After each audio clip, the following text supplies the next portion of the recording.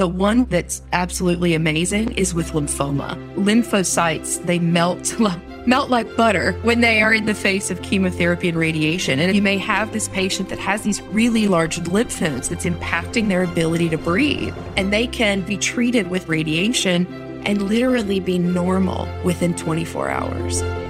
Welcome to Dog Cancer Answers, where we help you help your dog with cancer. Hello, friend. We talk about chemotherapy and diet and alternative therapies a lot here in Dog Cancer Answers, but there's another really important treatment to consider.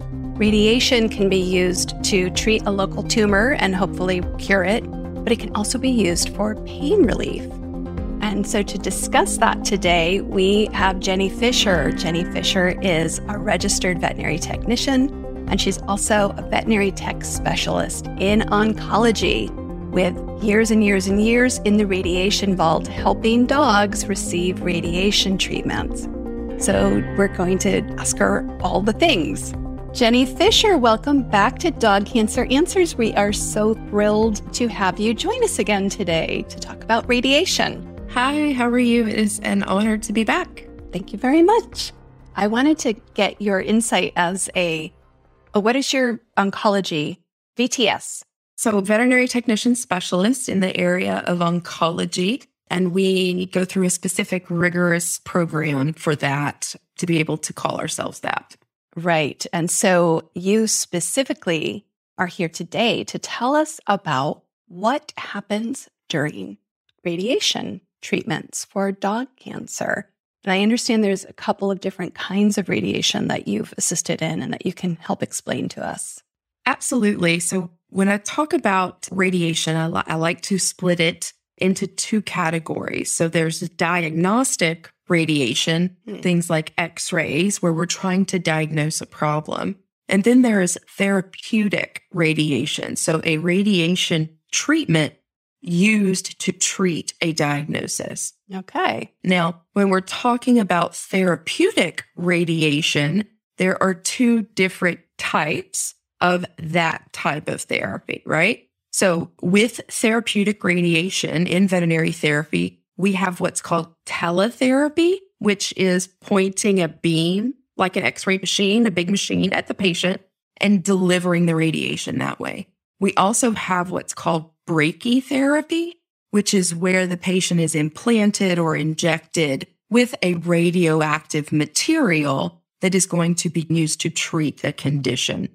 So one of the big misconceptions with the radiation that comes out of the machine, the teletherapy, people think that their pet's going to be radioactive after that treatment. And that's not the case.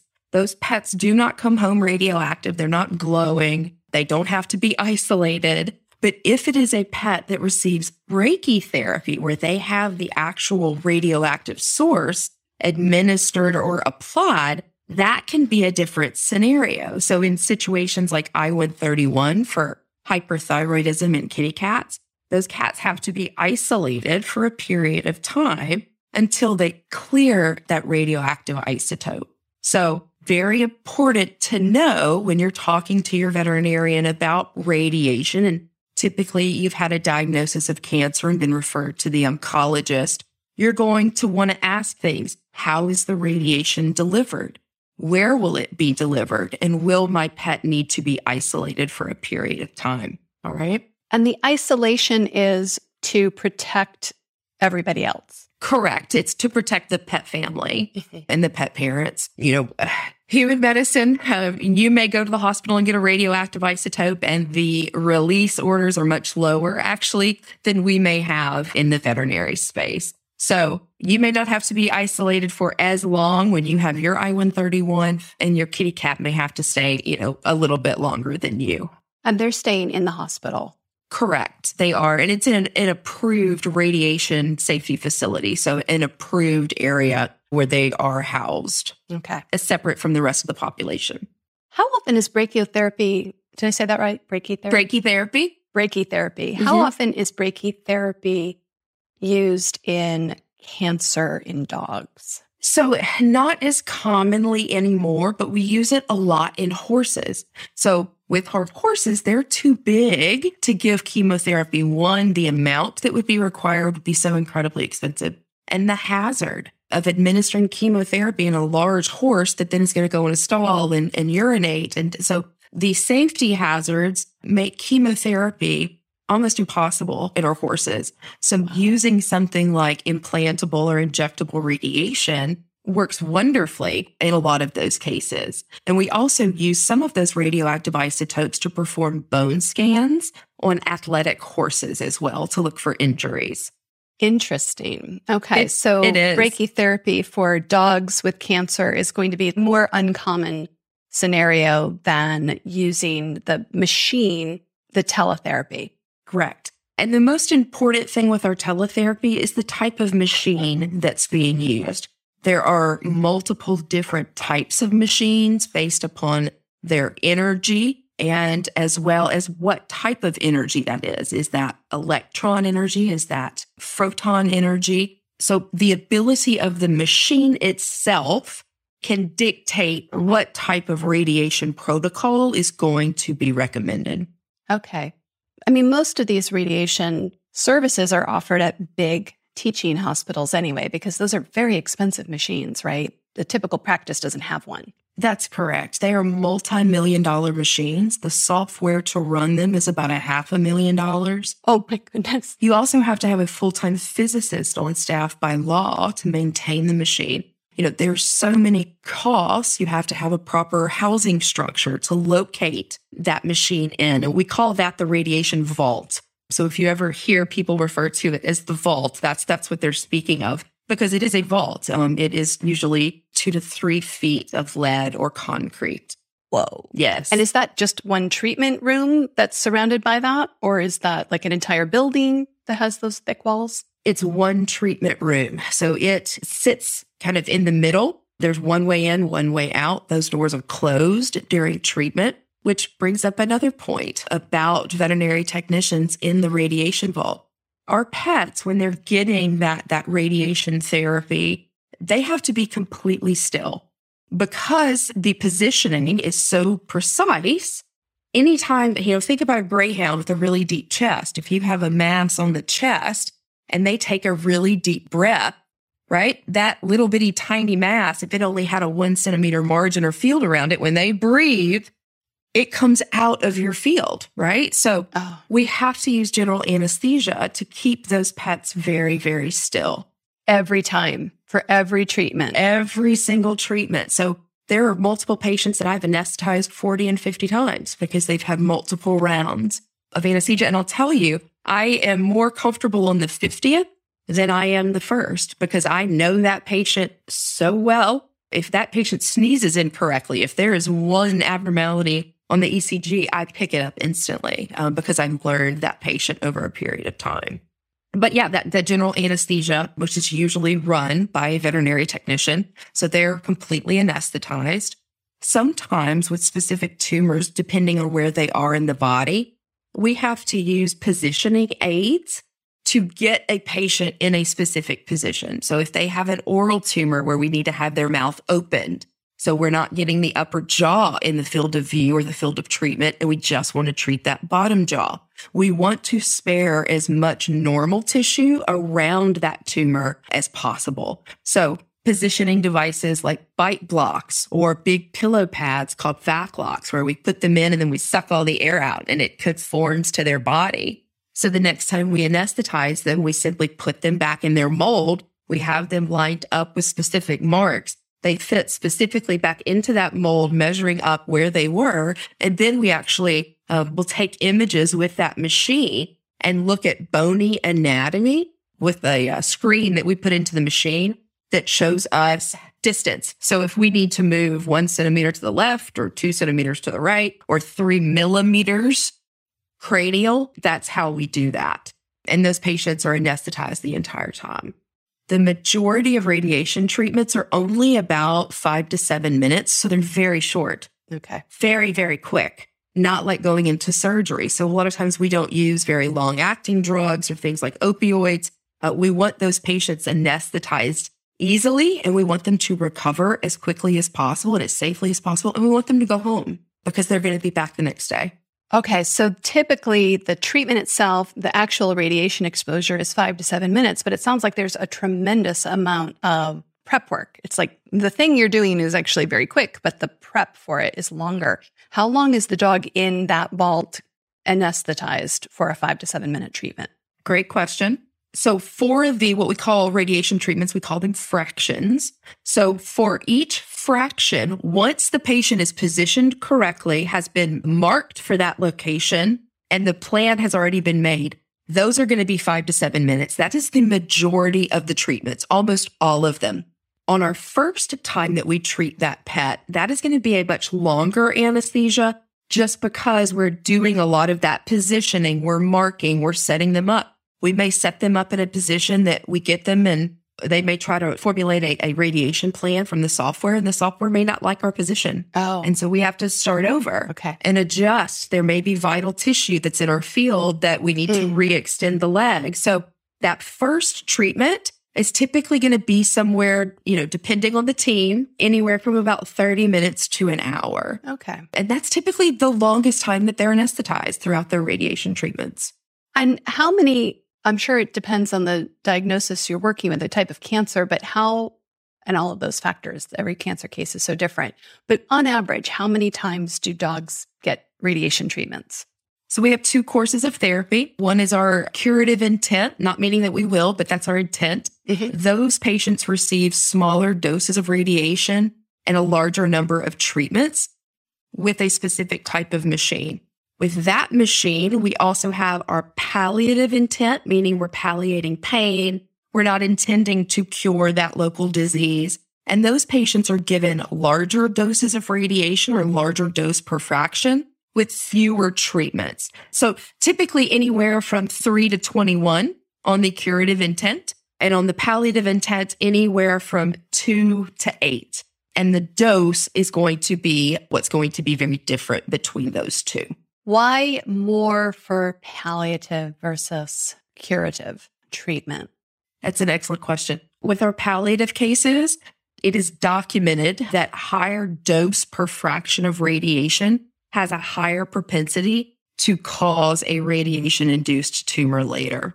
So if we have a really young pet that has an osteosarcoma or something that we're treating with radiation, we will monitor that pet very closely as they grow and as they age, because unfortunately, we know that radiation can induce tumors as well. We know for a fact, because of human data, that larger doses per fraction increase that propensity to develop a secondary tumor.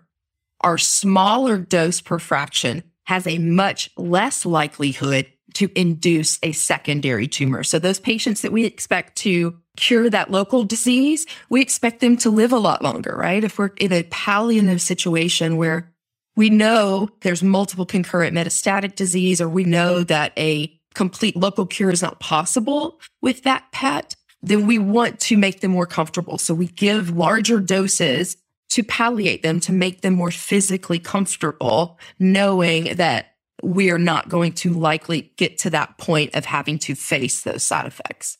I love it. So when you're pretty confident that you can cure and this will kill that tumor, then you give the lower doses to make sure that long-term risk of a potential other tumor because of the radiation treatment is much lower. Absolutely. Now, does it treat but also relieve pain? That's in my head, but I don't know if it's true. It does. It's a fantastic pain relief modality, and it's because of all those cytokines associated with inflammation. It actually works wonders. In my personal experience, it is the only modality, including oral drugs, that I've seen maintain an osteosarcomas patient pain level without having an amputation.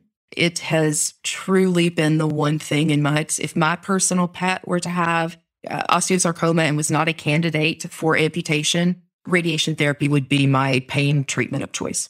Okay, well, that is very helpful. And I'm sure there are many people listening, because I know that's a real concern if people can't amputate and they're really worried about their dog being in a lot of pain as a result. Absolutely. So that radiation treatment really can help to reduce that pain. Is it because it removes the tumor, or is it because of the anti-inflammatory effect? So it's kind of a two-prong approach, which is why radiation is so fantastic. So it can have a direct effect on the tumor itself, which can be causing pain and painful just because of the effects on the bone. So it can reduce the actual process of the cancer effects, as well as reduce the inflammation associated with cancer. So you kind of get kind of a two-prong approach, direct effect to the tumor, to calm the tumor down specifically, and then as well as the inflammatory properties associated. I've seen it do fantastic things. Wonderful. Do you ever assist in CyberKnife or any of the other stereotactic radiosurgery techniques? I am so glad you brought that up too. So when I was talking about the courses where we talked about palliative and curative intent, and I said a specific machine, I was not referring to a stereotactic type machine. All that really is, in a layperson's term, is a extremely targeted dose of therapy. So the margin is almost non-existent because they have the capability to really focus and make that actual treatment space. They can give a much higher dose to that area because they are not treating that normal or vital tissue. And that is why the machine type, when I said at the beginning, is so important. That machine type is going to dictate what type of therapies are going to be offered. But certainly, stereotactic it's amazing. And I have worked with it, and it's kind of like a dream from an oncology radiation technician's perspective. It's like working with the Lamborghinis and the Maseratis. And it's amazing. It's amazing. Somebody, I think it was Dr. Sue, compared it. She said it's like having a laser scalpel that just goes in there and it just so precisely takes it out. That's a perfect analogy. Because it is so specifically targeted, they can do those much higher doses. And it's fantastic. It's a fantastic modality if you have access to it. Right. Because there are not a lot of centers that have those machines, the stereotactic. Yeah, they're not. They're gradually becoming more and more, but not even all of the veterinary teaching hospitals have them yet. Right. They're very expensive. They are. That's the unfortunate part of cancer treatment. Is why I urge everyone to get pet insurance, because it truly does help when we talk about the cancer treatments. It's so expensive, but because of the housing, the machine, the software, the physicists, the technical staff, it is certainly worth its value, but it is certainly not something that's unfortunately available to everybody. Yeah. I know that all of these treatments do cost quite a bit. What is on average the treatment cost for a course of, say, curative radiation? For a course of curative radiation in the stereotactic setting, you're probably looking anywhere from $6,000 to $10,000. Wow. With a traditional machine, a linear accelerator with like a multi-lead collimator where they can do that palliative or different intent, probably anywhere in the 4 to 8 range. And is that for the entire course, or? That is. Okay. That's for the entire course of therapy. All right. Yeah.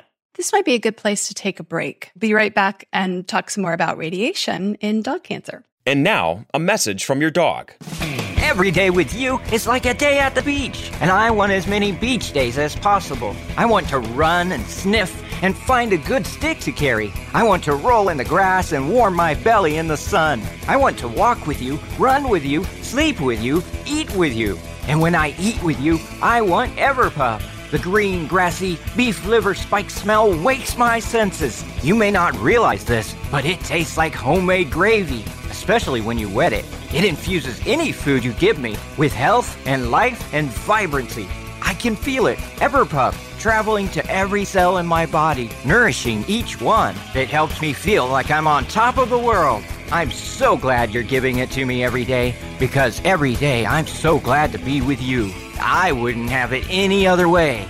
I want my Everpup. It just makes me feel good. I am so grateful to be your dog and for the Everpup you give me. So now that you know what your dog wants, get Everpup, the ultimate dog supplement.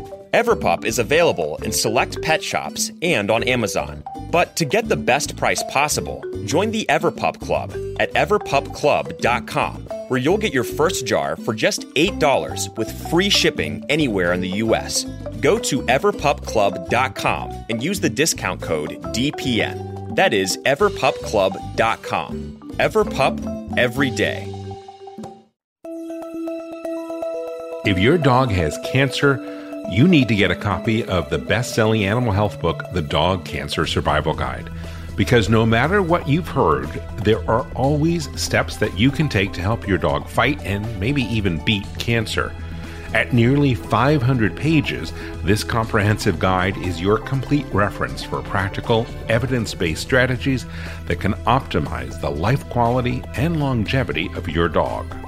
It's written by two of the most respected names in dog cancer, full-spectrum veterinarian Damian Dressler and veterinary oncologist Susan Ettinger. With the Dog Cancer Survival Guide, you'll learn everything that you need to know about conventional treatments, surgery, chemotherapy, and radiation, including how to reduce their side effects. You'll also discover the most effective non-conventional options, including nutraceuticals and supplements and diet, as well as mind-body medicine. What I love most about this book, which I've used with my own dog Kanga when she was diagnosed with cancer, is how to analyze the options and develop a specific plan for your own dog based on your dog's type of cancer and your dog's age, your financial budget, as well as your personality. You can get the Dog Cancer Survival Guide wherever books are sold, but if you get it direct from the publisher, you will save 10% when you use the offer code, especially for listeners of this podcast. Just go to dogcancerbook.com, and when you check out, use the promo code PODCAST, and you will save 10%. The website again, dogcancerbook.com, and use the promo code PODCAST to save 10%. I want to let you know about an important newsletter. It's called Dog Cancer News. Now, with a name like that, it is not for everyone. But if your dog has cancer, you will want to subscribe. That's because every issue features articles that will be helpful, such as low-carb dog cancer diet recipes, new clinical trials, financial resources to help pay for cancer care, information on supplements, and lots of other helpful info that your veterinarian may not know or have the time to share with you. Also, when you subscribe to Dog Cancer News, you will get a weekly update on the topics covered on this podcast, along with links and resources. So how much does Dog Cancer News cost? Well, today, you can subscribe for free. It's our gift. For a limited time, you can get a full year's subscription for free, no strings attached. Just go to this website to sign up for the newsletter now, dogcancernews.com. It takes less than 10 seconds to subscribe, and it is totally free. Do it now at dogcancernews.com.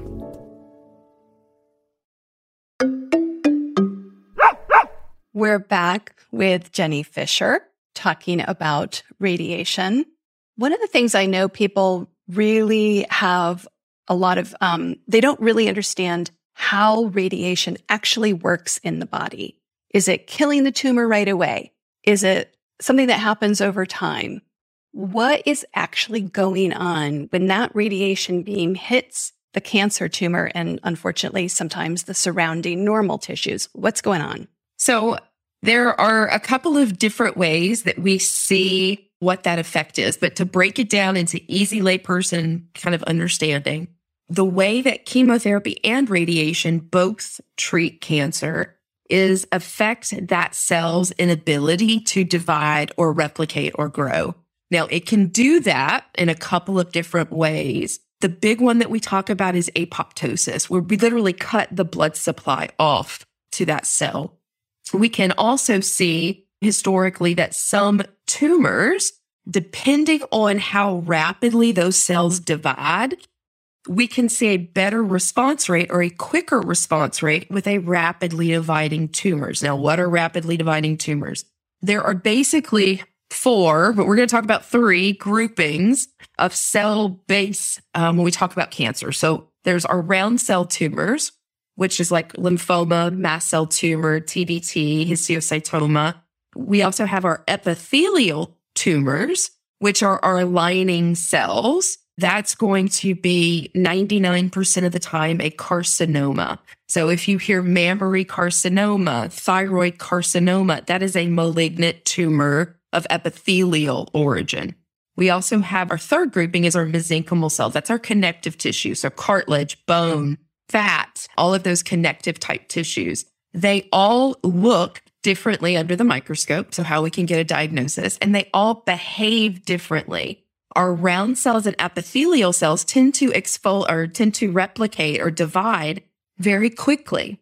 So our mesenchymal cells tend to divide very slowly. Okay.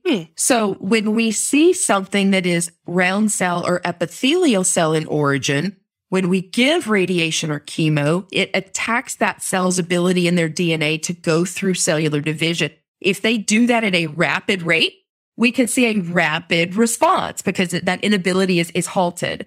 With those slowly growing tumors, or those tumors that divide very slowly, their cells divide very slowly, we might not see a direct effect on that tumor until months down the road because those cells are sitting waiting to divide, but that DNA has already been affected. So when they try to divide in a month or 6 weeks, they can't and they die. So we might not see as rapid of a response with some of those mesenchymal tumors, which are typically our sarcomas. We're not going to see a lot of times as rapid a response as far as reduction of tumor size. But that's also why we can use radiation therapy, like the case I told you about Bear. Bear's tumor was a mast cell tumor. It is a round cell tumor. We know those divide very quickly and very fast. So when we give an emergency dose of chemotherapy or radiation, we expect to see a rapid response. If that would have been some type of sarcoma up in his nasal cavity and not a fastly responding tumor, we would not have been able to correct the problem quick enough to prevent damage from permanently occurring within the brain. Does that make sense? I think it does. And Bear was a dog that you spoke about the last time you were here in that wonderful episode on vet techs. And so I encourage our listeners to make sure they listen to it if they don't. But he was getting seizures. It turned out the cause was a mast cell tumor in his nasal passages that was impacting his brain. That is correct. And that emergency radiation. So does it reduce the tumor? Does the tumor get smaller because the cells have died? We can certainly see a primary tumor reduction in mast cell tumor. The one we see it that's absolutely amazing is with lymphoma. Lymphocytes, they melt like butter when they are in the face of, most of the time, the majority of the time, in the face of chemotherapy and radiation. And it's also why they can be so rewarding to treat. You may have this patient that has these really large lymph nodes that's impacting their ability to breathe. So the pet parent is obviously very concerned and, you have to breathe. Breathing is important. And they can be treated with those doses of chemotherapy or radiation and literally be normal within 24 hours. And it's just because those cells are so rapidly dividing that they're just going. And so when you stop them from going, they just melt away and there's no more cancer being generated because they're all dead. That's correct. Okay. And that's that rapidly dividing for some of those who may have had chemotherapy themselves. We talk about the effects of chemotherapy in human medicine. About 80% of people receiving IV chemotherapy will have some type of nausea, vomiting, diarrhea. And I like to point out that in the veterinary world, because of the doses that we are using are so much lower, we see less than 10% of our patients actually have severe effects of their chemotherapy. And the reason we see that in the human space is we talk about rapidly dividing cells. Our GI tract is lined with what's called crypt cells, and those crypt cells are extremely rapidly dividing. So the chemotherapy, like we say, affects the cancer cells. It also affects the normal GI cells that are rapidly dividing, which then destroys the GI flora, which then can cause that vomiting and diarrhea. That vomiting, yeah.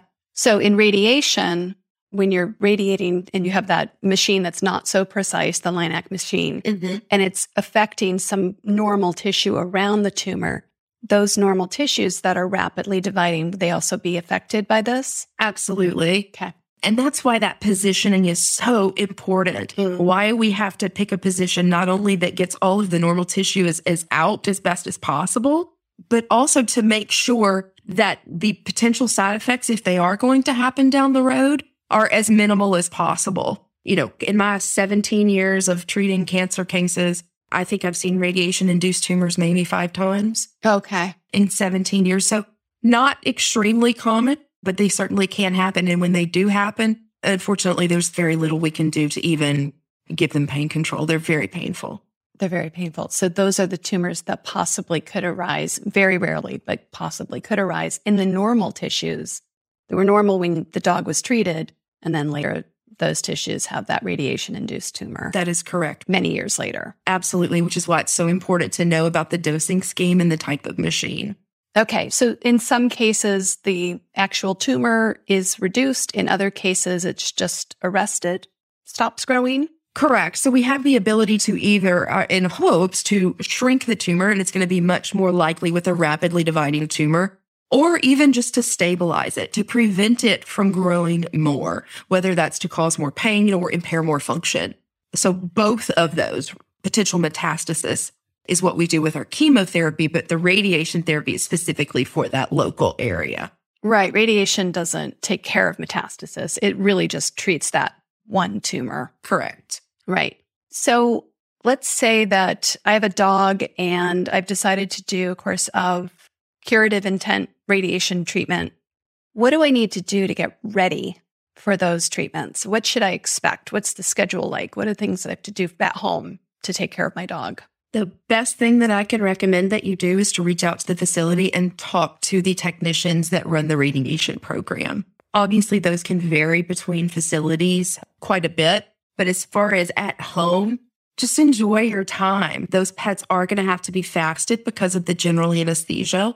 Okay. And, truly our goal is to make it as seamless as possible. Make sure to communicate with your veterinary healthcare team if the patient comes home and they're still groggy all day. They're not eating. They're not drinking normally. Because we know chronic anesthesia can also have its problems, we just need the pet parents to be hypervigilant in noticing any changes in those things, because communicating that to the healthcare team, they may adjust the anesthetic protocol. They may use a different drug that maybe might not be as long acting or administered in a different way. Maybe use a drug that's reversible so they can send that patient home a little bit more awake. So very important, the pet parents play a huge role in management of their pets during the radiation treatments.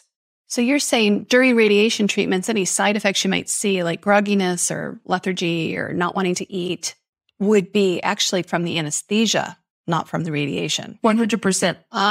So that's something you can control. You can try something else. Absolutely. 9.8 times out of 10, it is not the radiation specifically causing the issue. It's the anesthesia or the position that the patient is in. If they're an older Labrador that has hip dysplasia and maybe for their treatment, they have their hips in an uncomfortable position and mom calls and goes, oh, they're limping now. As a pet parent, what position are they in? How does he sit on the table? He's got redness on his lips. Is there a bite block that's in place? So some of those positioning modalities can affect that quality of life as well.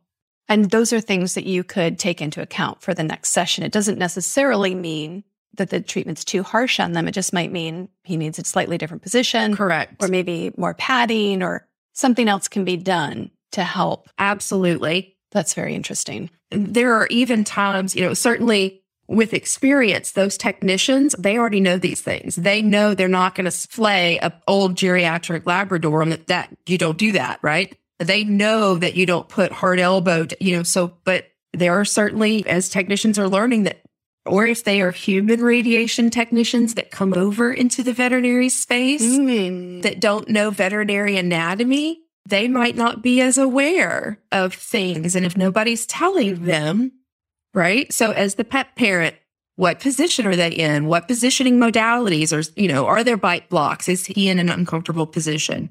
All good information for the pet parent to know. And who's in the vault? Do you leave the vault when you set up the dog, anesthesia, push the button and run, or do you stay? So that's also a good question. So the first initial treatment, the radiation oncologist, usually a physicist, a veterinary assistant, 2 veterinary technicians, 1 to anesthetize the patient, monitor the patient, the other to run the machine and work the machine and set the patient up. So there's always one person specifically just monitoring anesthesia and monitoring the patient there. Once the patient is ready to treat, we all leave the room and then dose is delivered from outside of the room. Most facilities have monitoring cameras. So there's a camera on your pet all the time. They are never without eyes on them, right? Okay. But by law, we cannot be in the room when that dose is delivered. So your pet is alone for that period of time. Now, that's why they're hooked up to monitors so we can see ECG and ask those questions, right? As a pet parent, what type of monitoring is in place for my pet during this procedure, right? Right. You have every right to ask that. In most, if not all of them, there's cameras, and literally we can stop the beam and be in the room within seconds. Okay. As long as it takes me to hit a button and get up out of my chair and run inside, we can be inside the room and stop delivery, and it's safe to go in. Okay. But they are technically alone for that period of time. Okay.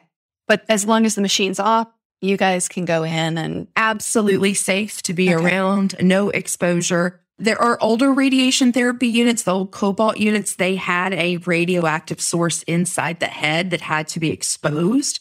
I don't know that there's any Cobalt still in use. But again, that's why it's important to know what type of machine is being used, because those old Cobalt units do have active sources in them.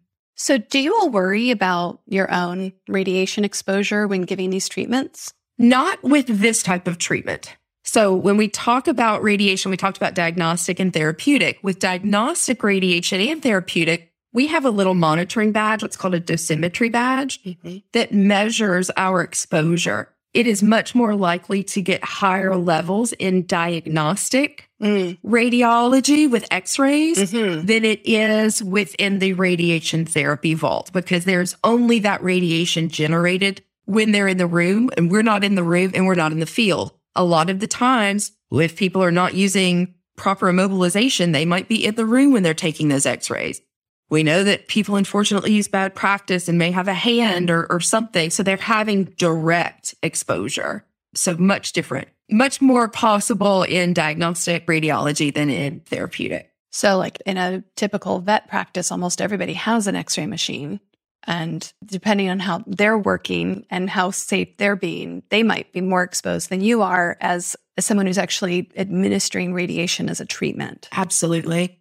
And I've also been educated on the physics and I've had full range safety training. Because of your BTS oncology training. Correct. And majority of people haven't, right? Right. And so, it's the whole we could do 3 series on safety in veterinary medicine alone. Oh, maybe we will. So in terms of the day of the treatment, owners should be fasting their dogs because they're going to be under anesthesia. And then they should be thinking more about that first day. It's like 45 minutes, maybe. Yep. A little bit longer. Okay. But the treatment is just 5 to 7 minutes each time. But the prep for the first time is longer. That is correct. Okay. And then is this usually, my memory is that it's 5 days a week for several weeks, usually for these protocols? Before, if you're using a traditional linear accelerator with that curative intent, it is daily for 4 to 6 weeks, depending on the treatment protocol. Yeah. So you're going to be going into the vet, anesthesia, and then monitoring your dog afterwards for anesthetic issues, side effects that might come up. Absolutely. And I'm actually doing a podcast about radiation therapy anesthesia specifically and how it is very different than surgical anesthesia. And so I don't think that's until September. It's coming in a bit, but It's a really great topic as well, because when we hear anesthesia, we think my pet from his spay and he was zonked for 2 days. So we immediately have that, I don't want them to do that, right? Right. So again, the education of the goal when we're anesthetizing for radiation therapy, we're not going for a surgical plane of anesthesia, right? I don't want them that deep. I want them to be still, not remember what's happening, right? I want that amnesic effect. Right. And then I want them to quickly recover, right? Because they need to go home, be at home. The goal is to be at home, not in the hospital. Sort of like when you get a dental procedure that requires a little anesthesia, you may not, you recover very quickly. They don't want you to stay in their office. Yep. I always tell people your colonoscopies, Okay. Yeah. It's a great way to think about kind of your radiation treatments, because it is typically going to be not as painful. The radiation itself is not painful at all. And as long as we are not putting them in a painful position based on their anatomy or their tumor, then they maintain majority really, really well. And then we get them up very, very quickly. So we use a short-acting induction agent that puts them to sleep. So something like propofol that we will use. And then we intubate them or put in a tube in their airway. So that's something we monitor over time. If their throats are getting sore, they're coughing, we may do ice chips or things like that, or even some anti-inflammatories. The majority of facilities, not all facilities, majority of facilities then hook them up to a gas, an inhalant gas that will keep them at a certain level of being anesthetized. Okay. So those two are very short-acting drugs. So once those two drugs are worn off, 20 minutes, 30 minutes after they've been delivered, there is no residual drug in the system because we didn't do anything that was painful or stimulating. So very different goal of the anesthesia. And our technicians play a vital role in educating these pet parents that I know you're freaked out when you hear the word anesthesia. It's not going to be the same experience. And if it is, then we need to know about it because we're not doing it right. That is really helpful because honestly, all these years of thinking about dog cancer every day, I have always had the same anesthesia, like for surgery in my mind, like daily anesthesia. That sounds like a lot, but it's not. It's like a colonoscopy anesthetic. It's very light. You wake up really quickly and you feel fine later. Correct. Yeah. Okay. So the dog is going in for daily treatments. They may or may not like going for daily treatments, but at least when they're out, they're up, they're around, they're eating, interacting. And if they're not, you tell the tech and they make adjustments. Absolutely. Absolutely. Fantastic. Absolutely. So in terms of side effects, other than anesthesia, what are we looking at, like short-term and long-term? Is there anything that we haven't talked about short-term? And then what are the long-term side effects you might see? So there are, those rapidly dividing cells, like we talked about, inducing tumors down the road. There are two different categories of radiation side effects that we talk about, and that's acute or delayed. And the acute effects are going to be the effects in the radiation field specifically. So if you have a patch of hair loss on the back and the head is being treated, the radiation did not cause the hair loss on the back, okay? Because it wasn't in the field of radiation. Correct, because it was not in that field. But what we see locally are things, inflammation. So mucositis of the oral cavity that's radiated, dermatitis, so redness, erythema, itchiness. It typically can present like a sunburn, and I say anywhere from a grade 0 to a grade 3 sunburn. Okay. Some of these side effects, which are temporary, they will heal once the radiation has been completed. The majority of them will heal once radiation has been completed, but they need to be managed during the period of time. So keeping them clean, keeping the pet off of them, whether that's with an e-collar or a bodysuit or a t-shirt or boxer shorts or wherever, keeping them from attacking or licking or traumatizing that site. Do those usually show up quickly or later? Or like if you're doing 4 weeks, are they showing up the first day, or is that redness and sunburn, is that like the next week? When do they show up? It's going to be associated with the dose that tissue has received. Okay. So if you're doing those palliative courses and receiving those larger doses, you can certainly see those effects week 2, week 3. If you're doing that curative intent where those doses are smaller per fraction, you may be 3 weeks into therapy before you start seeing those massive effects. Okay. So depends on that dose per treatment. Okay. So it's the cumulative amount of radiation that area has received, not how many times it's received radiation. That is correct. Okay. That is correct. And then the other category of effects, that delayed effects. So those are tumors that are caused or induced by radiation. So years down the road. And those, again, are going to be more likely or more accustomed to happen in those patients that receive those larger doses over fewer fractions of treatment. So I have seen a handful of them. One of them that comes to mind and that I talk about all the time was a little dog named Brandy. And Brandy we saw her at one of the universities where I was, but 8 years prior to when I met her, she had been treated for a primary brain tumor at another university on the West Coast. So she had fortunately developed a radiation-induced tumor of her skull, but it was 8 years after she was treated for a brain tumor. So we didn't expect Brandy to, live long enough to where that it's amazing and wonderful that she did, but certainly we can see those delayed effects too. So our acute effects, they will heal, they get better, the skin looks beautiful. Those delayed side effects, they do not heal. Those are secondary tumors caused from the treatment itself, and there's no sustainable treatment for those. Okay. And are there any other delayed effects, like anything else that could happen? Skin changes or, I don't know, hair loss or? Absolutely. So there's a couple of things that we can see. So hair loss, so alopecia in the field, as well as we can see something that's called leukotrichia in the field. And this is where we actually get a hair coat color change in the field. So let's say it's a black Labrador. They have a treatment field. That hair will fall out a lot of times. You may see that dermatitis that you treat. That skin is then going to heal and the hair starts to grow back. The majority of the time it comes back white in the treatment field. Okay. So it's always kind of a joke in the radiation side of things that if the field's not correct, we're all going to know it at some point because the leukotrichia will tell the story, right? So, a lot of times if you see a pet that's had cancer treatment and you may see solid hair color, but one spot of white, a lot of times that may indicate their previous cancer treatment. Interesting. Any other delayed side effects that tend to crop up? And these are happening months later, right? Like a long time later. Correct. Along with that secondary tumor formation in that delayed group, we can see things like tissue necrosis, bone necrosis. Necrosis meaning dying off, like sloughing off. Correct. Okay. Correct. When the pendulum swings, right? And that's that really unfortunate side of cancer, the treatments, when the treatments, make things worse, that's never anybody's goal. And that's not what we want to see, but it is certainly something that's possible. Okay. And when do those delayed effects typically come up?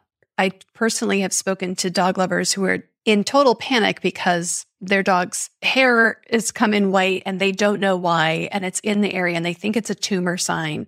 And then they go to their oncologist and say, no, that's a delayed side effect. Yeah. And it shows up much later. But how much later? So we can see that anywhere up to a year after therapy. So you may have a period where you get no hair growth and it just kind of sits there for a while, which probably really freaks them out. And then all of a sudden here comes some white hair when it wasn't white before. What is happening? But that's very common. Now, those really delayed side effects that we talk about, like the bone necrosis, tumor formation, those we see years down the road. Okay. Right? Unless it's some super high dose of radiation in a really large tumor, a lot of times we don't see those until years down the road. Okay. Does radiation in any way affect the immune system? So the radiation itself, and from a physiology standpoint, I don't know the actual mechanics of the true total effect on the immune system. My personal belief is that it is the chronic anesthesia that affects their immune system more than the radiation delivery itself, because that is such a specific targeted type of therapy.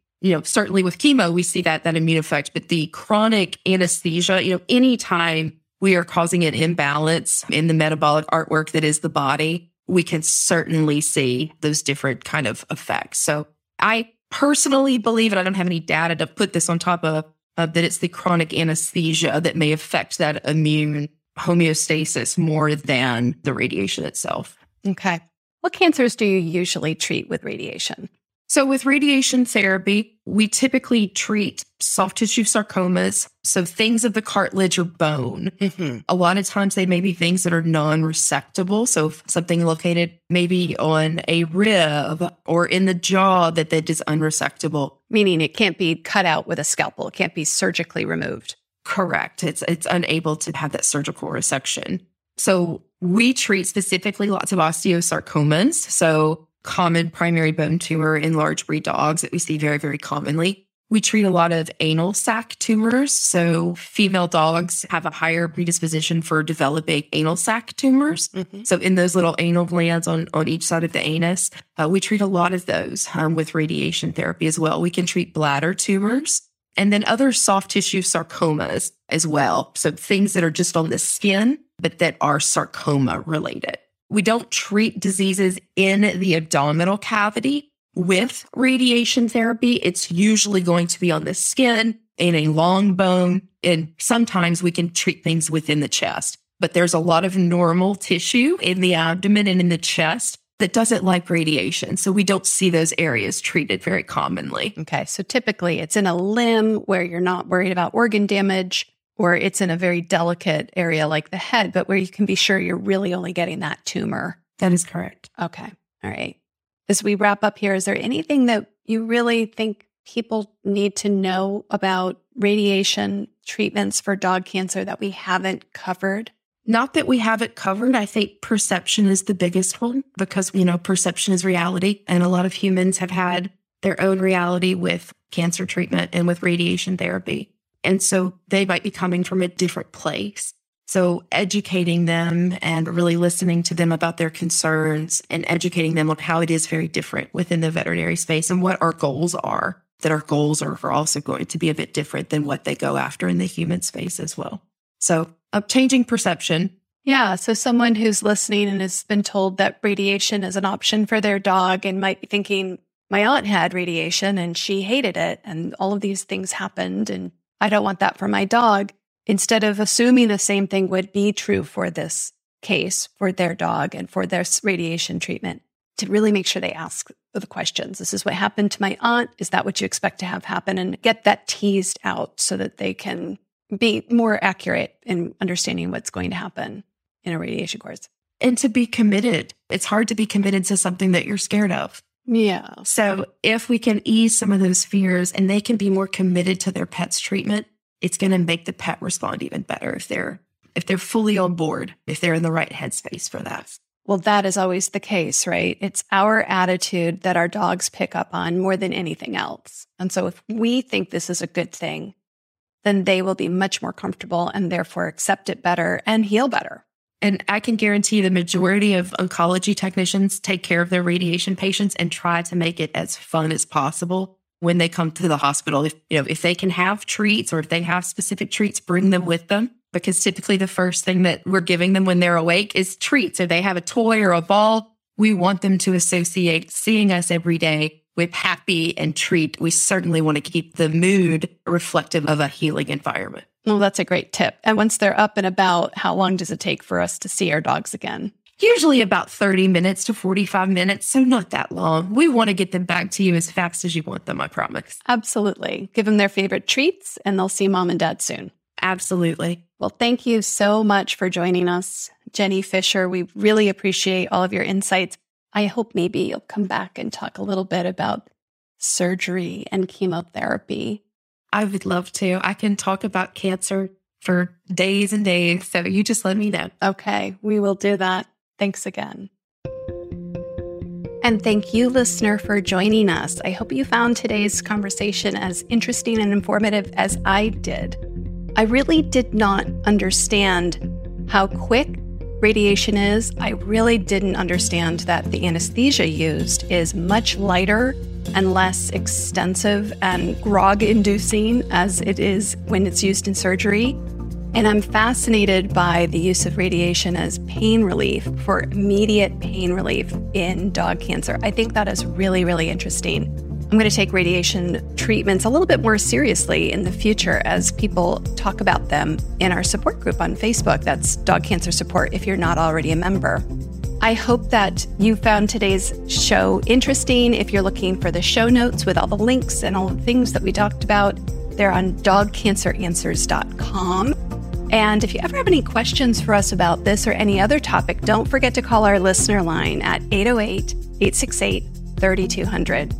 I'm Molly Jacobson, and for all of us here at Dog Podcast Network, I'm wishing you and your dog a very warm aloha.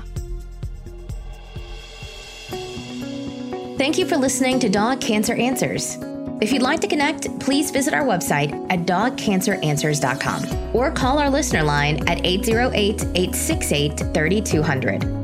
And here's a friendly reminder that you probably already know. This podcast is provided for informational and educational purposes only. It's not meant to take the place of the advice you receive from your dog's veterinarian. Only veterinarians who examine your dog can give you veterinary advice or diagnose your dog's medical condition. Your reliance on the information you hear on this podcast is solely at your own risk. If your dog has a specific health problem, contact your veterinarian. Also, please keep in mind that veterinary information can change rapidly. Therefore, some information may be out of date. Dog Cancer Answers is a presentation of Maui Media in association with Dog Podcast Network.